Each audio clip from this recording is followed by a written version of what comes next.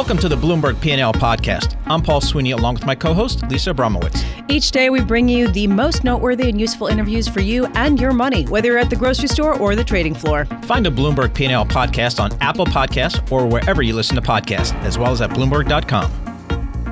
The pandemic that is sweeping the world has raised questions about a lot of industries, but in particular, the insurance industry, as a growing number of businesses seek for some compensation. And one insurance CEO saying that this is going to be the worst situation for insurers in recent history. Joining us now, we are so pleased to say, Ted Mathas, Chairman and Chief Executive Officer of New York Life, based in New York City. Ted, thank you so much for being with us. I was talking about Lloyd's of London and the Chief Executive Officer coming out and saying that the insurance industry could face losses that are the worst in recent memory, worse than 9/11, 2001, and worse than the Katrina hurricane in the United States. Do you agree with that assessment? Good morning, Lisa. What I'd say is this, is that there's no question that for all different kinds of insurers, New York Life is a life insurer. This presents some unique challenges. In many ways, for life insurers, it's a bit of a triple challenge. You have the fact that the prospect of substantial mortality claims as a result of the pandemic. You have the significant market dislocations that are occurring, and life insurers are very large, long-term investors. And then you have the impact that all businesses have today to some degree, which is the operational impact on how do you navigate a world where, for most of us, I know New York Life, about 96% of our working population was in offices, with 4% working from home before this crisis, and today that's completely flipped. So those challenges are there, but the life insurance industry in particular is really built for these kinds of situations to be able to provide security for people in these highly uncertain times. So, Ted, what would you characterize would be the biggest risk to your business model, maybe the business model of life insurers in general, as we go through this just extraordinary time? The life insurance business is a highly relationship-oriented personal business. We work with people on protecting what matters most to them. And in a sense, that has been built over decades by people building individual relationships in what we've often described as a face-to-face environment. Today, we all have to essentially occupy a world we didn't anticipate, where social distancing makes face-to-face interaction extremely limited. What we are having to do is navigate how to take the depth of the relationships we've built over the years and translate them into this virtual environment. All of us, as we are here, I'm talking to you today from my basement on a phone as opposed to sitting with you inside of a studio. That is something that I am highly confident we can navigate, but in many ways, that is one of the bigger challenges today, but leveraging the human relationships. Yeah, Ted, New York Life Insurance Company is the largest life insurance company in the United States, one of the largest life insurers in the world, and it's also a very big investor. And I'm wondering, as an investor in a lot of assets, how much do you think this pandemic will change the focus more to companies doing the right thing rather than just doing the right thing for their balance sheets? I think that's an excellent question. What I would say is this: is what I'm proud about is the fact that New York Life actually is the largest mutual life insurance company. We actually entered this year our 175th year, and I think that this is a time and a calling for all companies to really dig deep and ask, what is the essence of their mission? What is it? How do they define themselves? And it has to be more than your bottom line and more than your balance sheet. So at New York Life, we knew that nobody could predict this kind of pandemic occurring, but we knew that they did occur. We have the history to know we've been through yellow fever epidemics, other world wars, financial crises, the 2008, 2009 financial crisis. And throughout all of those, what we've been able to do is make sure that we can live up to the promises we make. And that's because of the inherent value proposition that's embedded within the company. So we were able to come out and say to all of our employees that we're not going to have any layoffs. That creates unbelievable certainty in a world of great uncertainty. For the 12,000 men and women that represent us as agents out there, we were able to say to them that we can provide an economic floor to them and help them navigate this world of unprecedented, social distancing. And essentially, because we have made decisions with a long-term orientation, we don't have to make changes to our overall asset portfolio that backs up those guarantees. And fundamentally, even for our policy owners, many of whom are worried about they've lost their job or they're worried about losing their job, it's an opportunity for them to be able, even to, if they have to not make certain premium payments, we've given them the flexibility to defer those payments as we try to figure out where we can find some stability through this crisis.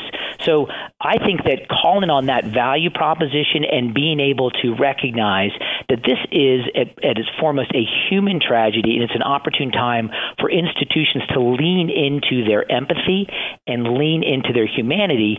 And that's one of the reasons why we have essentially now partnered with Cigna to launch the Brave of Heart Fund to help the families of healthcare workers.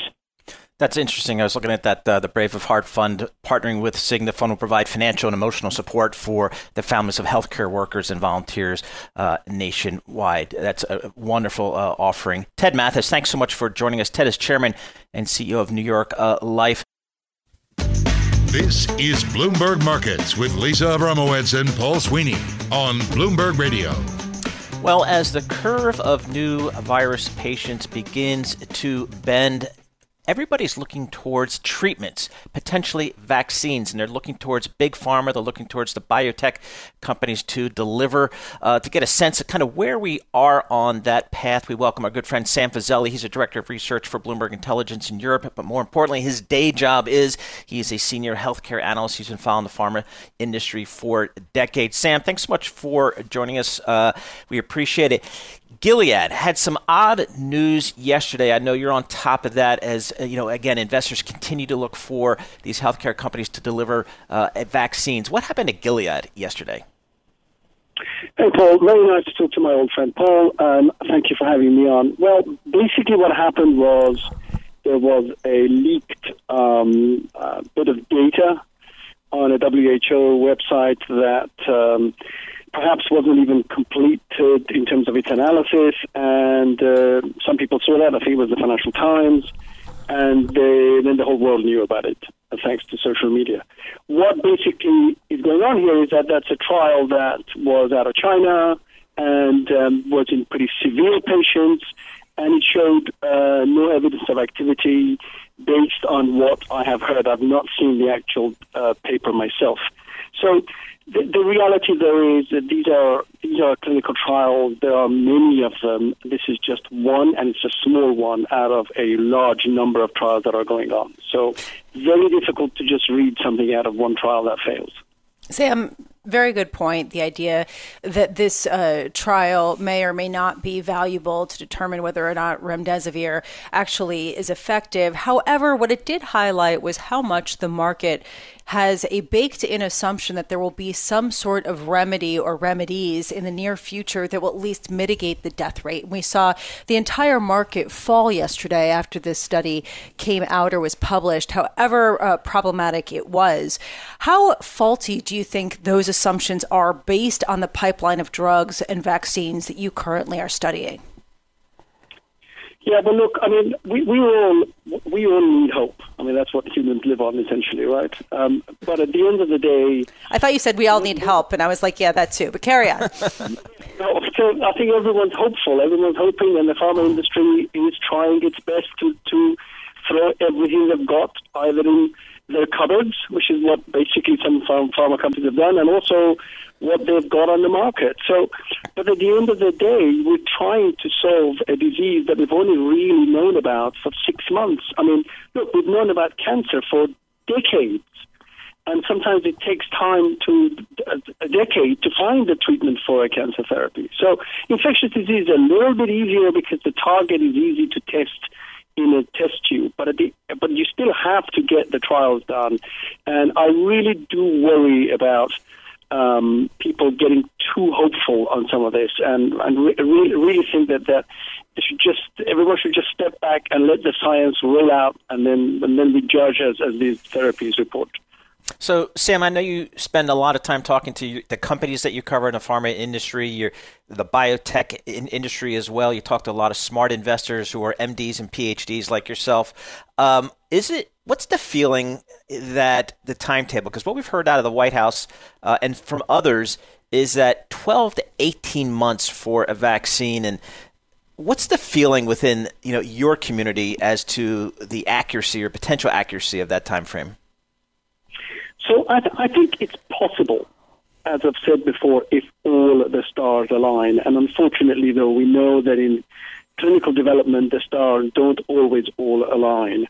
But it all depends what you want out of a vaccine.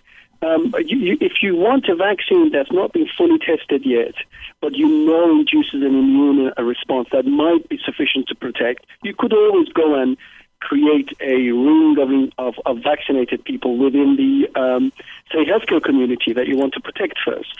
Those are the sorts of strategies that epidemiologists and governments can use. But if you really want a vaccine that you are as sure as you can be is safe, giving it to healthy individuals like you and I, then you just have to spend the time to test it and test it in large numbers. And that will take more than 12 to 18 months. We just had Sanofi's CEO on talking about one of the things that nobody seems to want to talk about is the volume that these vaccines require if you really hit it right. That's a very big challenge. And they're working on it, right? Well, when you talk about the volume needed, I also wonder the international effort and how much cooperation there has been. Is there an international effort to get a high volume of vaccines to the public, to the masses as quickly as possible with nations working together, or is it a really case-by-case kind of situation? I think I haven't seen evidence of nations working together. I've certainly seen evidence of companies working together. So a perfect example of it is Sanofi and GlaxoSmithKline in Europe, and we just heard today that Johnson & Johnson has teamed up with Emergent Biosolutions for access to manufacturing. And that they need to do that, because I can tell you, when a vaccine works well, as we have seen in the case of Merck with Gardasil and GlaxoSmithKline in Shingrix, they quickly hit capacity issues. Both companies are working for the next 4 years to increase capacity for those vaccines.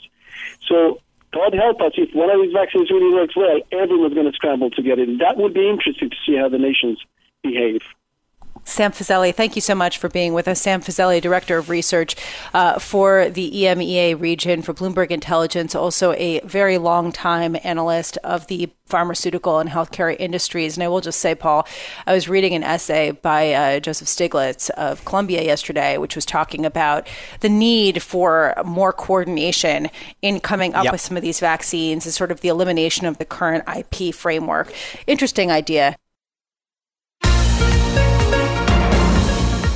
What an historic week for oil in terms of volatility. We had the May contract earlier this week actually trading in negative territory for the first time. Supply-demand dynamics are incredibly challenging right now. To get an update, we welcome Dr. Ariel Cohen, Senior Fellow at the Atlantic Council, also a founding principal of international market analysis based in Washington, D.C. Dr. Cohen, thanks so much for joining us. Help us put into context kind of what we experienced this week when we're looking at WTI crude. First of all, we should not focus on this one May futures contract that went into the negative territory. This was a unique situation where we ran out of storage capacity. We see WTI back into the 17 range. We see Brent in 21 range. It is a huge blow for the American shale oil patch. But once the economy starts recovering, I went over the futures projection. We are going to the 30s towards 2022. So it's little help for the oil fields right now. But as the economy will go into recovery territory, hopefully by the fall, you'll see oil going into the high 20s, 30s, etc. Oh, wait, hold on a second. So you said they'll be in the 30s in 2022? Are you expecting oil prices to remain suppressed for that many years? Well, the question is, what is suppressed when you have so much oil sloshing around. You have the U.S. production going up and up. You have the Saudis, the Russians. You have major oil producers who are not selling nearly as much as they could. Iran, Venezuela, Libya, etc. And you have objective structural changes where you have more and more electric cars. You have, this is less of immediate impact on oil. You have renewables still going up. That's more affecting gas. But basically, as long as you don't have robust economic growth and massive demand coming from places like China, India, Africa, and less so Europe, you will not go back to oil in the 70s or 80s unless some catastrophic things happen in the Middle East. So, Ariel, this is important because the Kansas City Fed has come out with a study showing that 40% of U.S. shale producers would become insolvent if oil prices did not rise above the $30 mark. And this would be by the end of this year. I'm just wondering, first of all, whether you agree with that assessment. But second of all, what President Trump could actually do to support some of these companies, given the fact that oil prices are unlikely to rise meaningfully in the next month or two? Correct. In the next month or two, they'll probably go into the low to mid-20s, unless we have a major event such as an approval of an effective vaccine. And that will indicate that by the fall, early 2021, we probably have a robust growth in the economy. As for the shale patch, look, these oil patches are economically efficient. Depends on the field, depends on the well. It varies. If the smaller producers go belly up, the bigger producers have deep enough pockets, the Exxons and the BPs, to pick them up and have this capacity. It doesn't mean they will produce at 25, but these resources will be available. And based on my research, 30 and up, 35 and up, the oil shale wells, oil shale fields are economically effective. So I totally understand and feel the pain of people who lose their jobs or lose their businesses. On the other hand, remember, creative destruction in a market economy has this Darwinian process in which some of these companies will be picked up by bigger and more aggressive players. So, Dr. Cohen, I wonder if you could help me with the strategy being pursued by the Saudis in terms of yesterday, Russia cut supply by 9.7 million barrels, but that doesn't seem to be enough given the demand destruction we've seen. Are they just strategically trying to push the U.S. shale operators just completely out of business and to get the U.S. out of the oil business? The original idea of putting U.S. shale out of business was Russian. Specifically, the chairman and CEO of the Russian state-owned behemoth called Rosneft, Igor Sechin. He was running around with this idea for a long time. They made their move in March. The oil talks fell apart. But what you see now, the Saudis are selling their oil at a great discount in Europe. So it is as much a struggle to take the market share away from the Russians as it is to put our guys in the shale patch out of business. So just quickly here, Ariel, going forward, do you think that Saudi Arabia and Russia are going to cut a meaningful additional amount of the oil produced, given the fact that their current cuts that they've promised that still haven't gone into effect are considered insignificant compared to the lack of demand that we're seeing? Well, let's take a look at supply and demand. The supply was at about 90-plus million barrels a day. It collapsed by about 30%. So 30% of 90 is 30. They're cutting 20. They're talking about cutting 20. So the marginal price may go up, but we don't see it yet in the future contract. I would say let's wait till May and see how these cuts are being implemented. But it's important to remember, historically, every time OPEC agreed on cuts, everybody cheated. Everybody's selling a tanker or two or five from the back door, so to speak.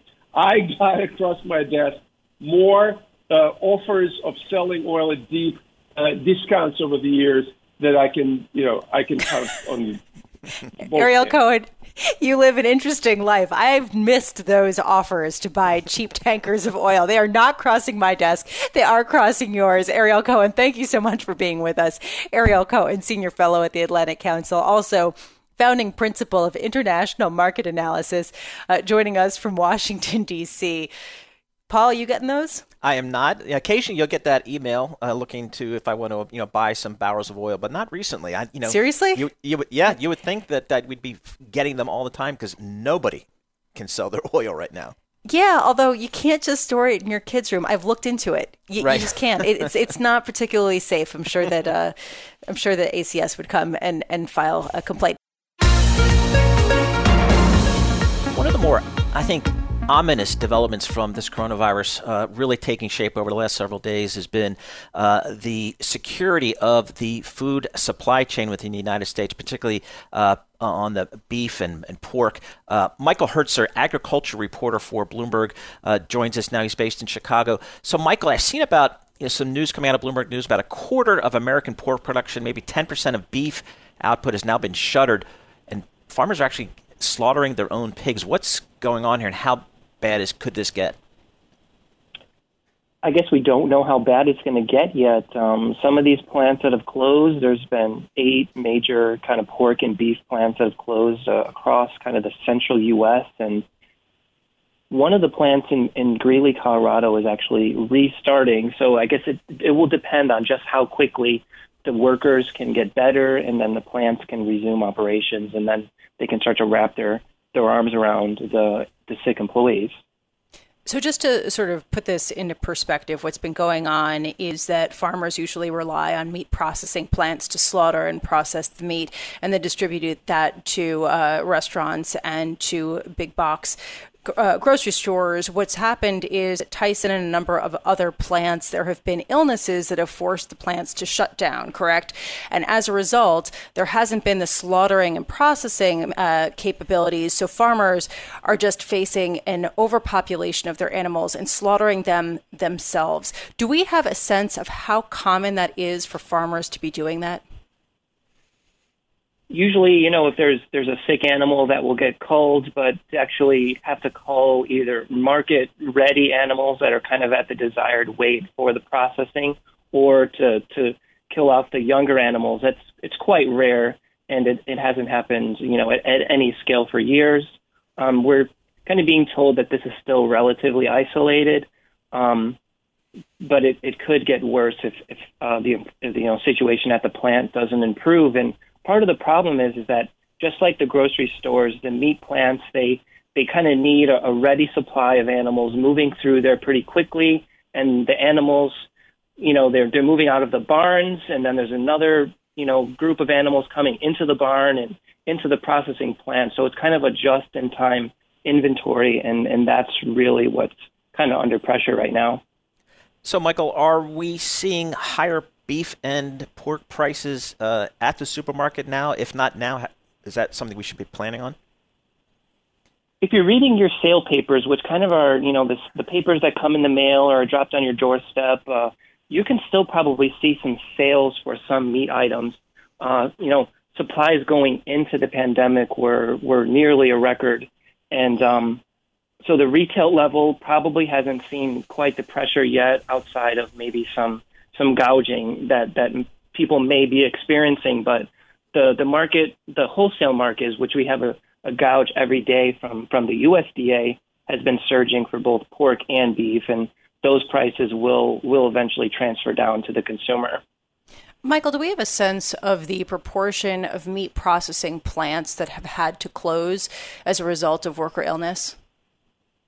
we had one of the major kind of unions estimating that for pork it was about 25%. We're hearing, maybe 15 to 25%, and again on the beef about 10% so far. And some plants have started to get closer to resuming operations, although there has, Tyson shut down 2 plants on pork and 1 on beef just this week.